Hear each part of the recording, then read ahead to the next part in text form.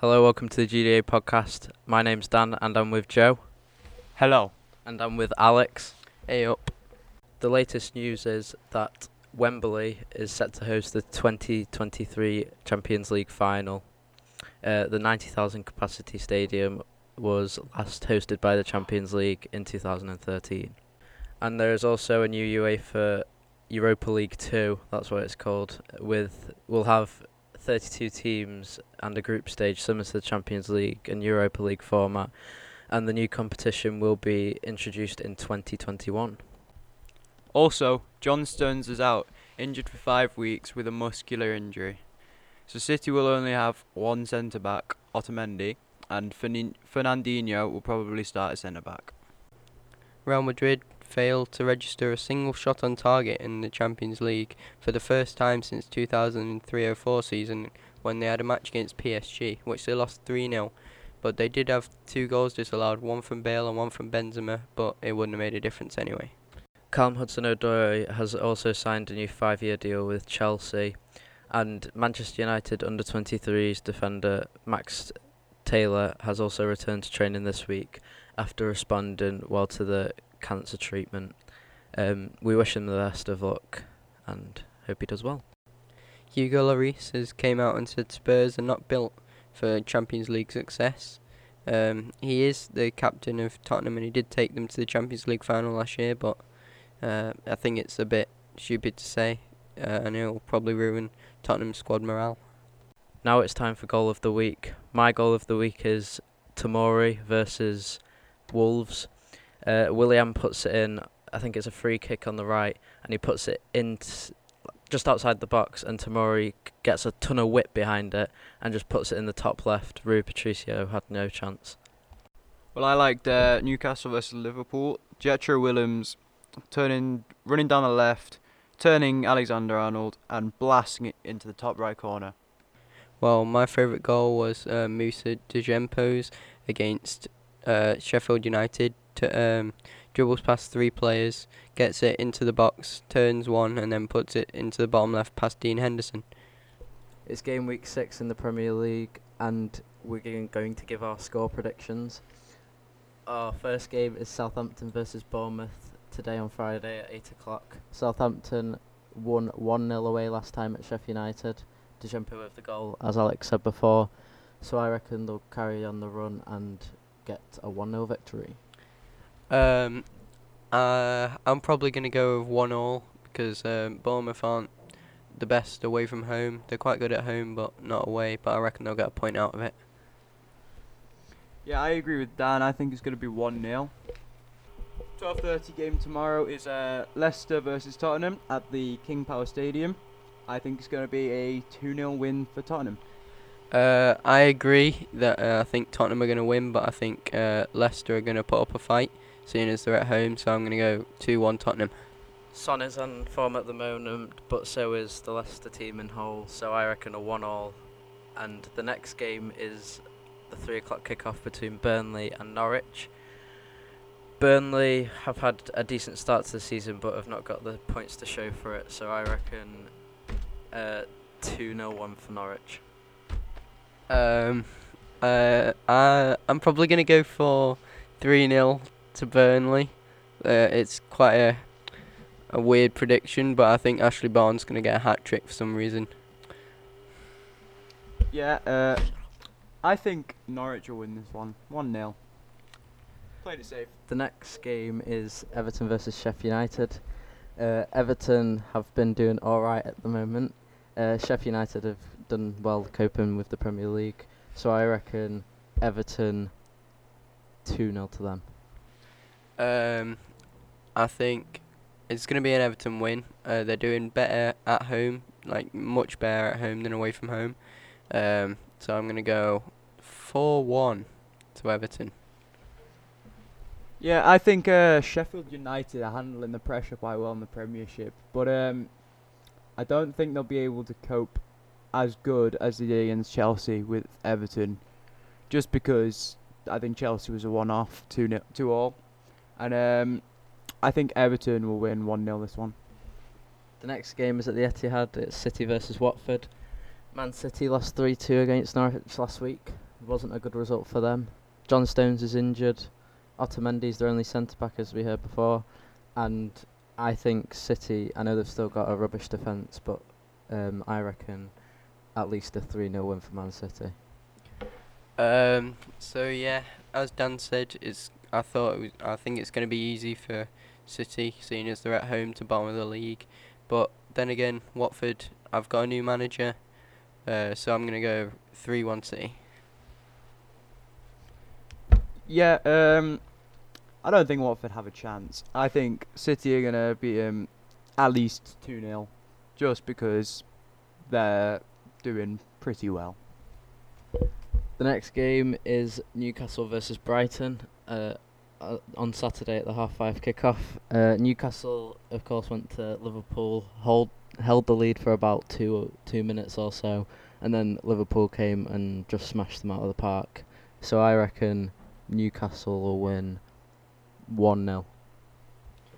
I also think that Newcastle are going to win, but I don't think they're going to win very convincingly. I think 2-1 to Newcastle, but I think Almiron's going to get his first goal. I think it'll be a pretty hang-fire game. I think 1-0 Newcastle, though. The next game is West Ham versus Man United on Sunday at 2 o'clock. United played Leicester last weekend, got a clean sheet, which is really good, and they've had plenty of injuries as well, and they've won in midweek against Astana 1-0, and Mason Greenwood got his first goal, which was good. So I reckon 2-0 win Manchester United. Yeah, Manchester United have kept 2 clean sheets in 2 games and won 2 in 2. But I think it's going to be an upset, and I think West Ham will win 1-0. Personally, I think it'll be a 2-1 victory for Man United. The next game is Crystal Palace versus Wolves, also at the 2 o'clock game. Wolves lost against Chelsea. I think they're in 17th at the moment. Not had a very good start, but then they've also had the Europa League as well to play in. So yeah, not very good for them. But I reckon Crystal Palace will win 2-1. Yeah, I think Wolves have been playing all right. It's like probably more away from home, but I can't see them winning this one, so I'm gonna go 1-1. Yeah. I reckon it'll be 1-1, but in my heart, I kind of want a 2-1 victory for Wolves. The next game is on the Sunday as well, the 4:30 game, and it's Arsenal versus Aston Villa. Arsenal have had a decent start to the season, apart from that upset last week against Watford 2-2. They were 2-0 up. They looked like they were going to win it up until they conceded, and then that penalty from Roberto Pereira. Watford actually had 31 shots on target, which is the most Arsenal have ever seen in the Premier League. So I reckon a 2-0 win Arsenal. Yeah, Villa have not been that good on their start to the Premier League again. Arsenal have not been that good defensively, but they did keep a clean sheet in the Europa League. So I'm going to go 4-0 to Arsenal. Well, being an Aston Villa fan, I think we can get a 2-0 win. Just because Arsenal's defence has been shocking for the past few weeks. But I don't know, it might be a kind of like optimistic approach. Yeah, very. Wesley does run like a dinosaur, to be fair. But anyway, Chelsea versus Liverpool is the next game on the 4:30 on Sunday, and Chelsea have had an alright start to the season. I mean, Tammy Abraham's, I think he got a hat-trick last weekend actually, which is really good for him. And an own goal, yeah. But I think Chelsea will manage to stay in there, and I reckon 1-1. Yeah, it's been a bit of a roller coaster for Chelsea. Just winning against Norwich, and then drawing at home to Sheffield United. But yeah, I can see them doing all right against Liverpool. I'm going to go 1-1. Well, I think Liverpool will be pretty much unstoppable this season, but with Tammy Abraham, I don't know. I'm saying 1-1. So this is the part in the podcast where I talk about the Champions League. So it was first Champions League games this week. We saw Valencia win away at Chelsea, and we saw Napoli beat Liverpool, the holders of the Champions League, 2-0. We also saw Erling Haaland become the youngest player in the Champions League to score a hat-trick since Wayne Rooney. Dortmund held Bayern to a 0-0 draw, and and had a penalty saved by Ter Stegen. Atletico Madrid came from 2-0 behind against Juventus to draw 2-2. Kieran Trippier, what a ball in, by the way. Absolutely class. And Angel Di Maria becomes the first player to score a double in Champions League against Barcelona and Real Madrid. And Man City dominated Shakhtar Donetsk 3-0 with Mahrez, Jesus, and someone else getting a goal. Now it's time in the podcast for the big debate. This week we're talking about Tyrone Mings and El Ghazi having a little bit of a headbutt or two, shall we say. Joe will give his opinion on it first. Yeah, El Ghazi has always had a bit of fire in him, and we've known that from the start. I think Dean Smith will do very well to control him. I think Tyrone Mings he was getting a bit frustrated, really. I don't think it'll lead to anything in the future. I think they'll sort out the differences in the training field. Now it's time for Alex's opinion.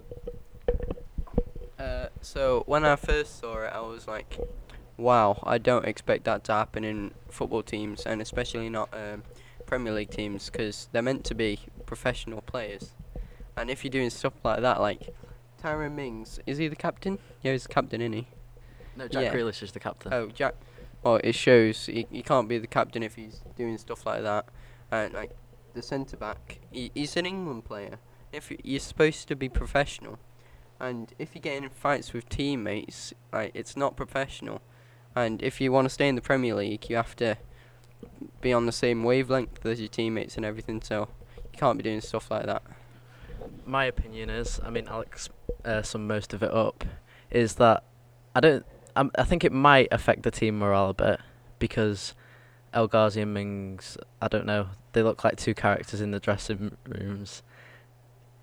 But I think Dean Smith will actually get a hold of the situation. I think they actually shook hands at half-time to say, yeah, it's okay, we'll just go again and we'll forget about it. So I think it's not much of a big thing. So now we're going to discuss our opinions on VAR. So personally, I think after a goal is scored, unless there is reasonable debate as to its legitimacy, I don't think they should consult VAR. Once a goal is scored, it's done. Well, I'm not very happy with it, because I think it takes the smoothness out of football. Because a lot of football fans now, when they score a goal, that they always celebrate half-heartedly because they're scared that it might get overturned, and then like there's no point in celebrating. We've seen it in City versus Tottenham when they had a goal disallowed in like almost stoppage time, which probably will have a giant effect on the title race, because like they've lost 2 points there. That's them 2 points behind Liverpool, and yeah. My opinion is, I think in the World Cup in 2018 it worked quite well. Everybody was really happy with it, apart from the people who lost, but that's obviously the reasons why they're annoyed.